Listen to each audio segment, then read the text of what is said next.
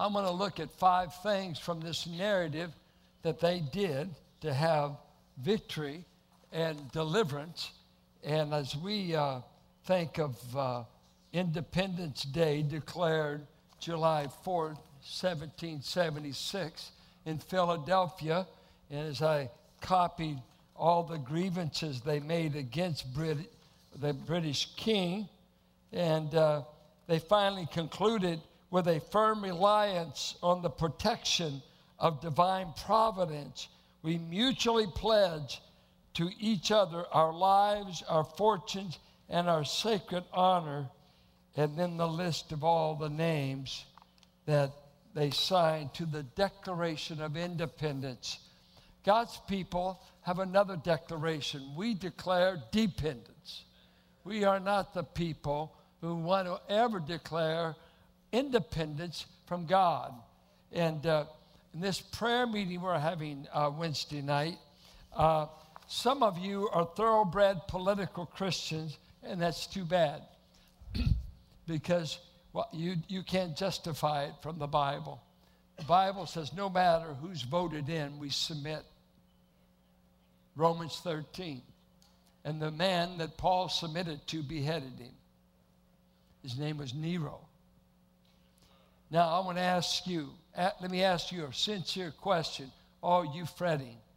Tell me, is the deliverance going to come from Trump or Hillary?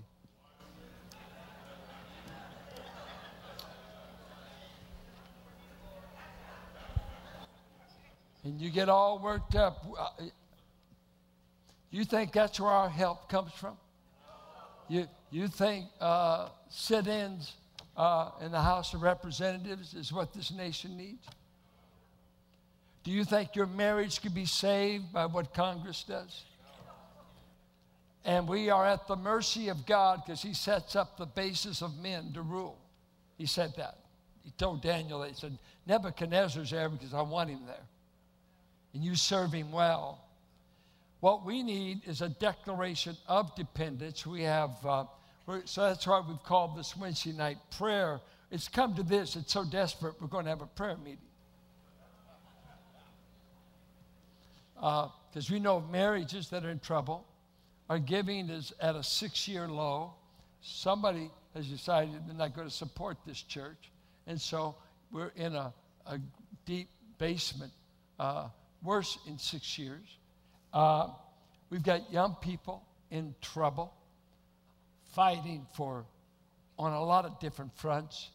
We got unsaved people. We got unsaved people attending every week that have never come to rest in Christ alone. We're glad you're here, but we want you to find Christ. We want you to be saved. So we're going to come and we're going to pray from 6:30 to 7:30, and then you can go. Some of us may go longer, but we'd love to have you. Next week, here's your assignment. I would like for you to read Revelation chapter 1 through chapter 5. I'm going to begin the book of Revelation next week. I'm going to give a 12-week overview. I won't give all the names of the 10 toes of the beast. I'm not going to answer every question you got about prophecy. So I want you to at least pull back the lid on Revelation and get the argument and the flow of it, okay? And it won't be just about dragons and hornets. I want you to get the argument of that book, and in 12 weeks we should have an overview and understand whether you're premillennial, amillennial, or mixed up millennial. And we're going to be looking at a lot of things because I think much of God's church is in the fog and they don't think they can understand the future.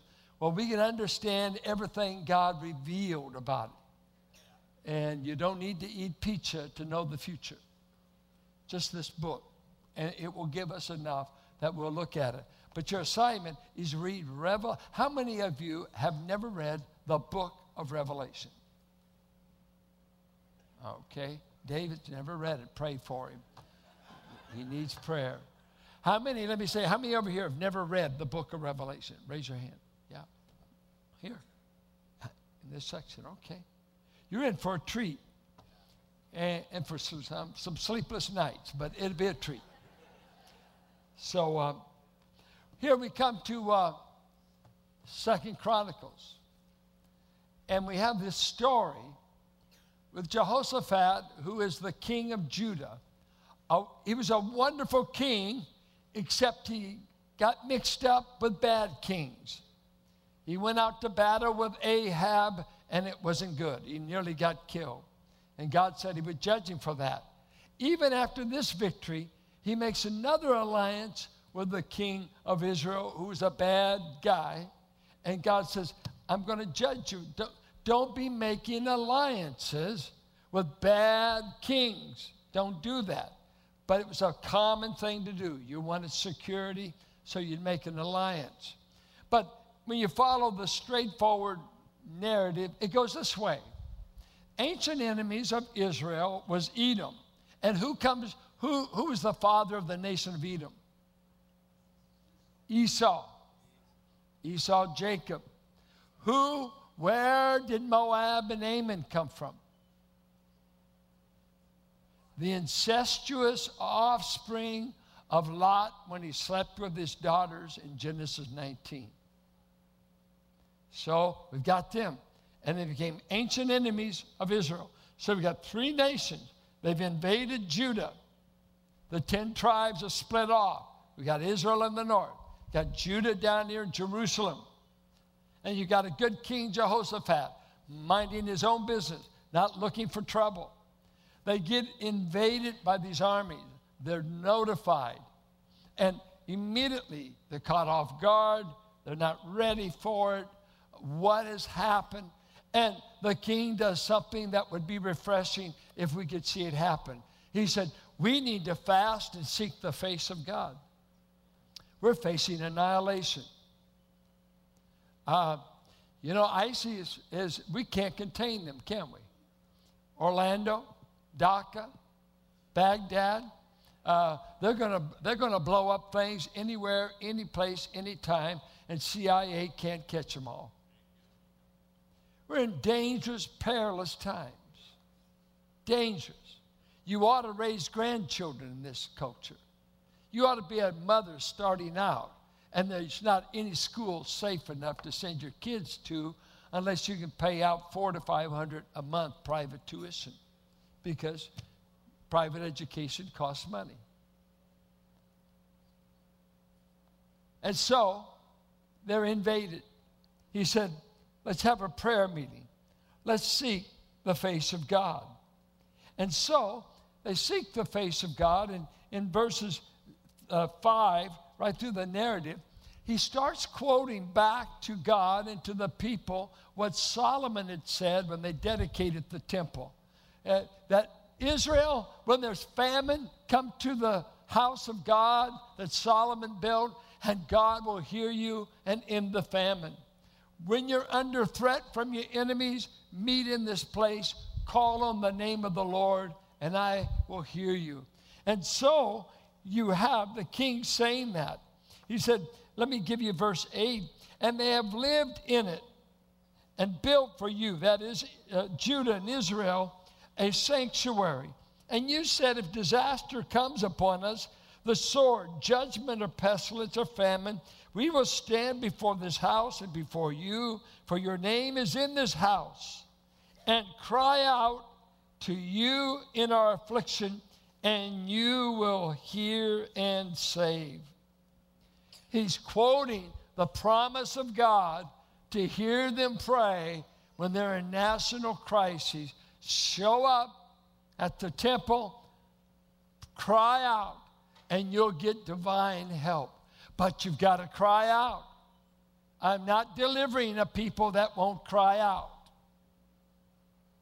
I don't answer prayers that have never been prayed. Whining, worrying, and fear isn't enough. When I am afraid, I will trust in you.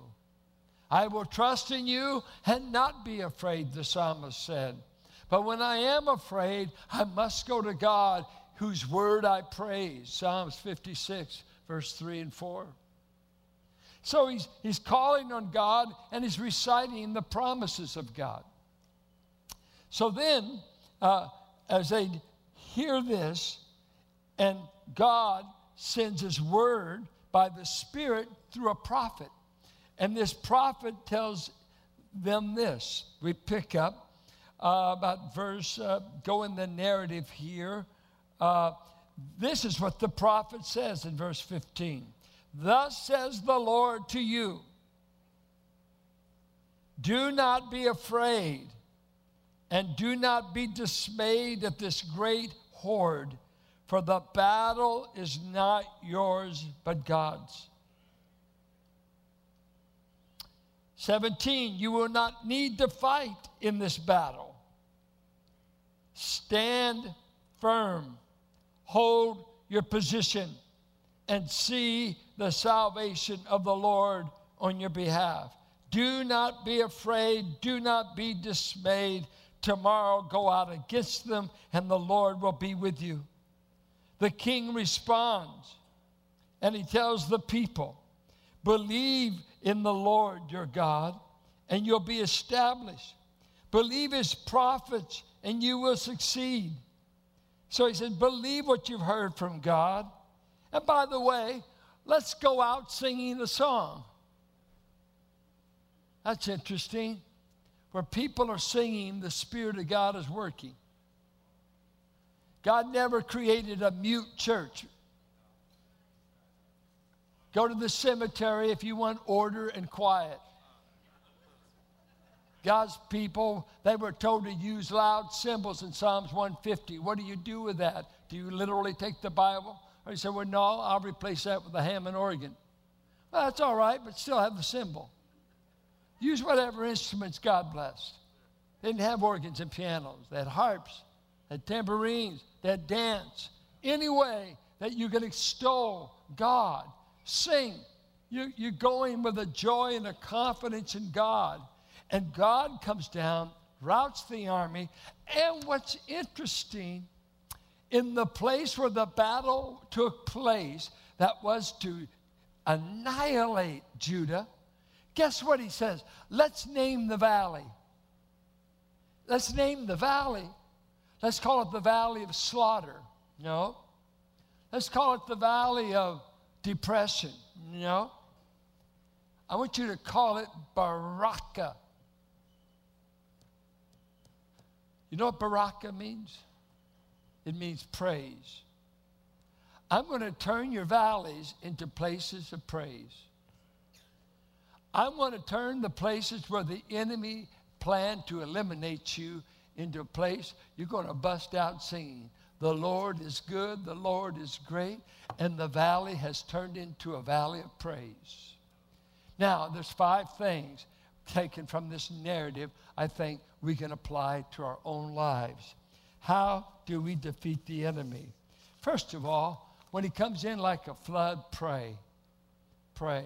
He said in Ephesians 6, after you've taken the armor, he then says, praying for all the saints, praying at all times.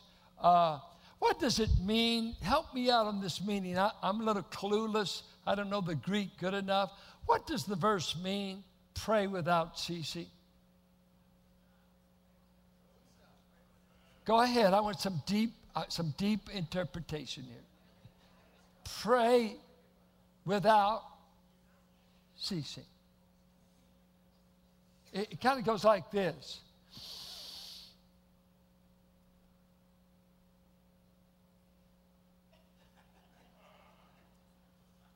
Some of you prayed a week ago, but you've held your breath for a week. Prayer is like breathing. It's not something you do once. It's the life of the believer. We're to be in constant prayer. Constant prayer. Woke up at 4 this morning, couldn't sleep. I could pray. Isn't that wonderful? Started praying at 4 this morning. Now I was flat on my back, but it still was prayer. Did you know the Bible pictures people laying down, standing up, bowing, hands raised, hands not raised? You pray every position, every hour. They prayed in the morning. They prayed 5 times a day. They prayed in the evening. They prayed all the time. Pray without ceasing. Seek the face of God. I tell you, it's a shame that we hear James say, you don't have because you don't ask. I've heard the illustration, how many of us will land in heaven and discover a warehouse of things God wanted to send us, but we never asked. He said, it would have been yours if you would have asked me. Why is prayer so hard when we're so needy? Why is it? Is it we're lazy? We don't believe in prayer? I don't know. If you're a Christian, you got to believe in prayer. What are you praying about? If God this week answered what you've been praying about, what would he do? This week, do you have anything you're specifically asking him for? Does God answer specific prayers? Yeah. There's a little word he uses. It's translated in King James supplication. But the word is a Greek word, diesis, and it means when a specific need is known and it is specifically requested, God would do that. So he goes to God in prayer. Seems so natural. And then he says something to God's people that I think we're not prepared for. He confessed to God and his people our dependence on God. He basically told them, you better not be looking to me. I can't get us out of this. I can't get us out. We don't have an army prepared to come against these 3 ancient enemies that are prepared. I mean, it's been a surprise attack. We've been hit.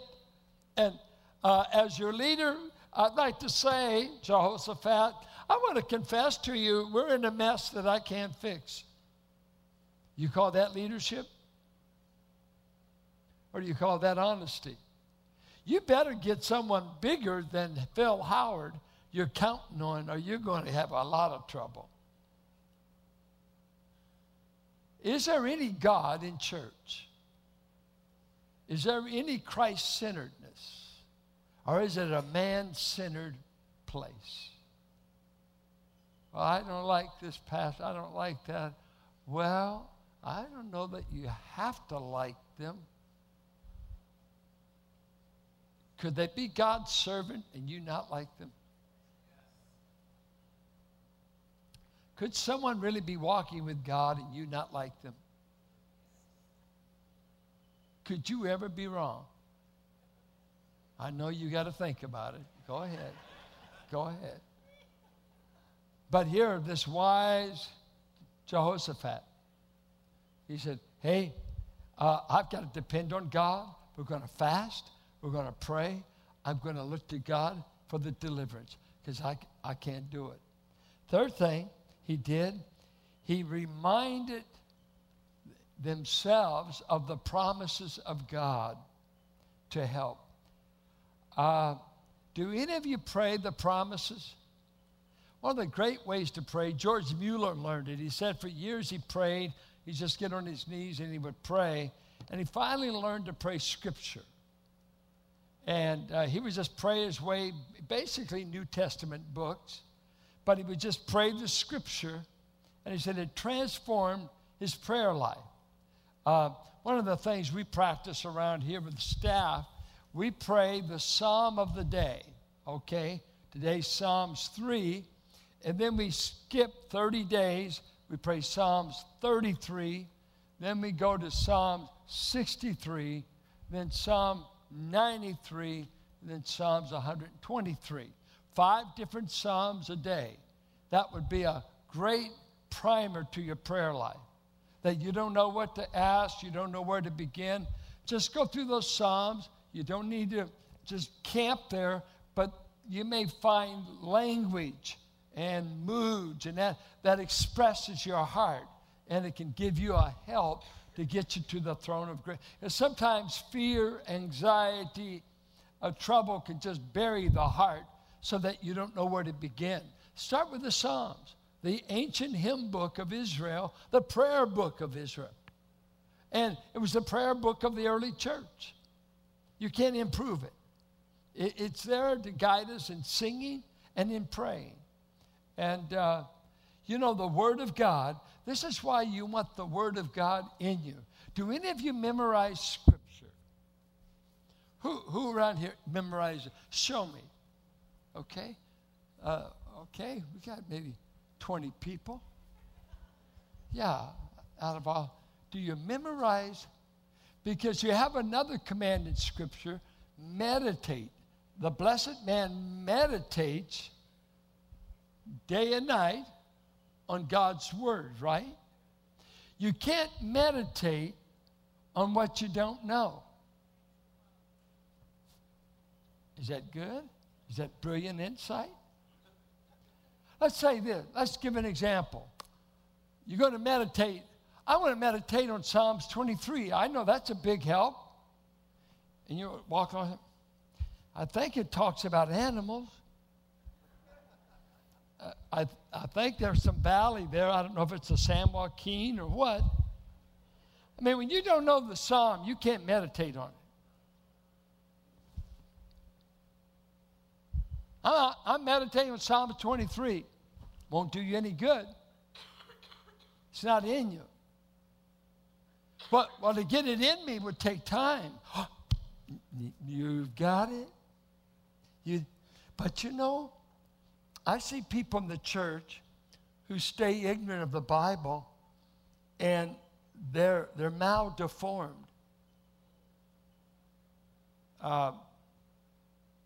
Babies are born with an innate hunger, and they want mama's breast without going to college. I know, because my daughter, every time she calls, it's good if we get her when she's not nursing. And I don't know who's more hooked, Elizabeth or the baby. But I hope she's weaned by age 5. Deborah took them to 5. But it's built in that baby to get nourishment, to have hunger. See, when you're hungry, you'll eat. A lot of our kids today, they don't eat much. You know why? They've been eating on stuff all day, junk food, so they don't have an appetite at dinner. You got to get it in you. Something I do, I take enzymes. I have a pancreas problem, so I have to take enzymes. And sometimes Carolyn would say to me while we're going home, she said, "Did you take your enzymes?" No, but I sure hope they work. You hope they work. I've got to ingest it. And here Jehoshaphat, he knows 2 Kings 8. He knows the prayer of Solomon. He's feeding it back to God. God would love for you to feed back things he promised to do. It's not that he forgets. He wants to know if you remember. Do you remember the promises? And when I'm in the battle, believe me, I need someone to remind me of promises. After one of my surgeries, I was in a depression and down and just, I went 8 weeks and the room's caving in on me. My wife would preach the Bible to me. She would quote scriptures to me. She would say, "Oh, I'm telling you, that's what he said in Hebrews. Talk to each other the Bible, lest we be deceived by sin." If you're going through a storm, don't go to a bar. Go to somebody that can quote the Bible. You need a verse. You need a word. And the word is in Thunderbird. The word is a word from heaven. Talk to your spirit. It will give you strength. And here the king says, "Let me tell you, God, this is what you promised. I'm cashing in your promise." We need protection. We need salvation. We need deliverance. And God kept it. But the leader know the scripture, know the promise of the way out, of the way out. Well, then he went on, after reminding himself of the promises of God, he listened to the Spirit-revealed words of God. What that prophet said, the king says, if you pay attention to the word the Spirit brought through the prophet, we're going to be delivered. He's telling us, stand still, see the salvation of God. Stand still. God's going to deliver. God's going to deliver. And so, it's interesting for us in our battles. He told Moses, stand still. It's hard. But he didn't say run, because when you're afraid, you want to run. When you're anxious, you want to bail out. But he said, stand. Having done all to stand, stand. Having on the armor of God and praying at all times in all ways. So, I don't know where you are now. He told Moses at the Red Sea, stand still, see the salvation of God. Listen to God's words. Stand and watch God work his deliverance. And then valleys will be turned into praise. Valleys will be turned into praise. When you count on God, depend on God. You see, it's a wonderful thing to admit your inadequacies to God. It's wonderful. Some of you, you've never maybe done that. There's some people who feel they're competent and they don't know they're incompetent because they're incompetent to evaluate whether they're competent. They're too incompetent to know what competency looks like. So they always give themselves credit for being competent. Are you mixed up? You don't know if you're competent or not. John Piper attended a seminary graduation, the valedictorian, trying to compliment the school, compliment the faculty. He said, I want to thank God that the faculty in this school have made me competent for ministry. And I want to thank you. Simply trying to be polite. Piper said, is that not amazing that the greatest preacher of the Christian era said, our adequacy is not of ourselves, for we are not competent, but the Spirit alone has made us competent to be ministers of a new covenant. 2 Corinthians 3:5. Your pride is rendering you incompetent. The admission of being incompetent makes us have to rely on other resources. If the Spirit of God doesn't work, Zechariah said, it's not by might, human armies, not by power, human resources, but by my Spirit, saith the Lord. Oh, would to God we were dealing with Spirit-filled Christianity, where we're walking moment by moment in reliance on another's power. I can't overcome sin. I can't learn the Scriptures.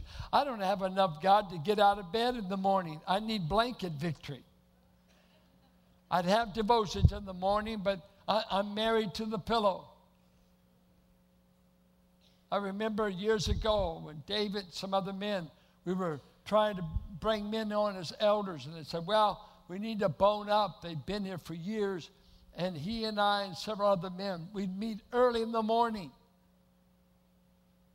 They wanted it so bad, himself getting up at 5 in the morning to do the homework. If you want to know God, if you want his word, the hunger will be there. The discipline will be there. Discipline yourself to be godly. You will never be godly being lazy. There's no reward for the lazy man. Proverbs 2 said, truth is not found on the surface of life. Truth is mined as silver. It's mined like gold. You've got to be willing to dig if you want to know what God's thoughts are. God puts that hunger in his people. And so the leader says, I'm going to pray. Who will join me? He says, I confess I'm depending on God and not myself. You remember what they said in Isaiah 30. We need a horse from Egypt to deliver us from the northern invasion. And Isaiah said, you don't need a horse from Egypt. You need to wait on God. He'll give you his strength. And he says in 30:15, but you would not. You would not. For you said, I want a horse. And God said, there's not enough horses in Egypt to deliver you. You need a big God, not a fast horse. What we depend on. And then the folly of Jehoshaphat. Because God's delivering him wicked kings. They figure if they get in alliance with him, they come under protection. Guess what? When you make those alliances, you open yourself. You make yourself an enemy of God. That's why John says, love not the world system, nor the things of the world, the lust of the eye, the lust of the flesh, the pride of life. For he that doeth the will of God will abide forever, but he that loves the world will perish. We don't make alliances to get God's work done with government, with men, with money. Our resource is in the heavens. And when he got to the end of himself, I will look to God. I never knew that verse was in the Bible. I never knew it until 1972.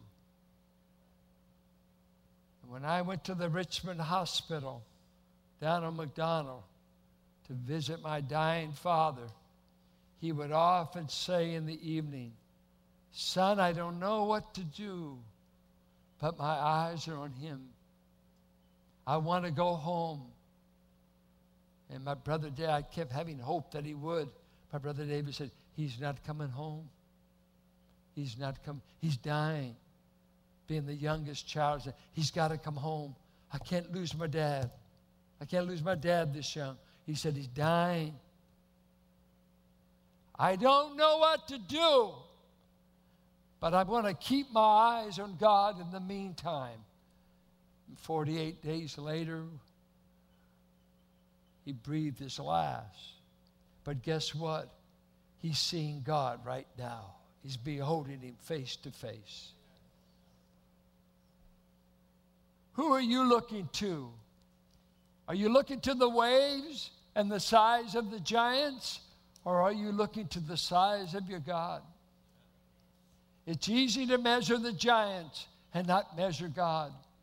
The evil report was they mentioned everything but God in the report. They mentioned the grapes. They mentioned they were like grasshoppers. They mentioned the giants were big, and all that was accurate. But he said, you made an evil report. Why?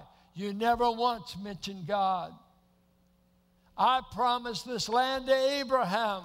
It's the power, the promise, the sovereignty of God that gets his will done in the earth. Thy will be done on this earth as it is being done in heaven. That should be our prayer and our reliance. We rely on heaven's resources. If God can't do it, you can't. If God doesn't want to save, I can't save. If God doesn't want to bless this church, I can't bless it. But he said he loved his people. He said we were purchased at a great price, and that if he could just get cooperation from us, and if we could let him know we want him bad, we want him bad, we're desperate for you. I read Piper where he described pastoring in the American church as a life of desperate dependence.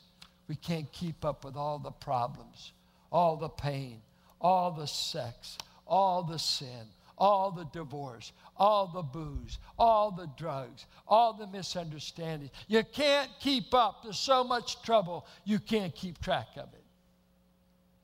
And if you're in your little cocoon of 4 people, you don't know what's going on in this church. But I'm not in that cocoon. I know what's going on. Marriages are at stake. Oh, your marriage is doing good. That doesn't mean we don't have a lot of young couples struggling to stay married. Wandering lust is in their heart. Waywardness is going. Do you know that? Do you want to know it? Do you want to be bothered? Or do you say, don't bother me, I'm going on another vacation? Go. But everything's at stake. This is a wicked place in so many ways. A God-hating liberal part of this nation.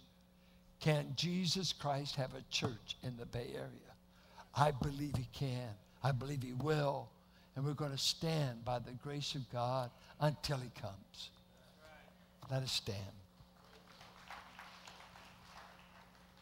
Our Heavenly Father, you're sufficient. You're all-powerful. You've never lost a battle. You've never lost a battle. Your word has never failed. None have ever been ashamed who took you at your word. We want to declare we're depending on you. You are our strength. You are our wisdom. You are our future. You're our foundation. We built the church on the foundation of Christ Jesus, and the gates of Hades will not destroy it. Even when we die, we will be with Christ forever. I pray, let us, as Christians in a nation that's gone wayward and abandoning God, a nation in moral crisis, may we seek the face of God and not think any politician, any man could ever turn the tide. We need help from heaven.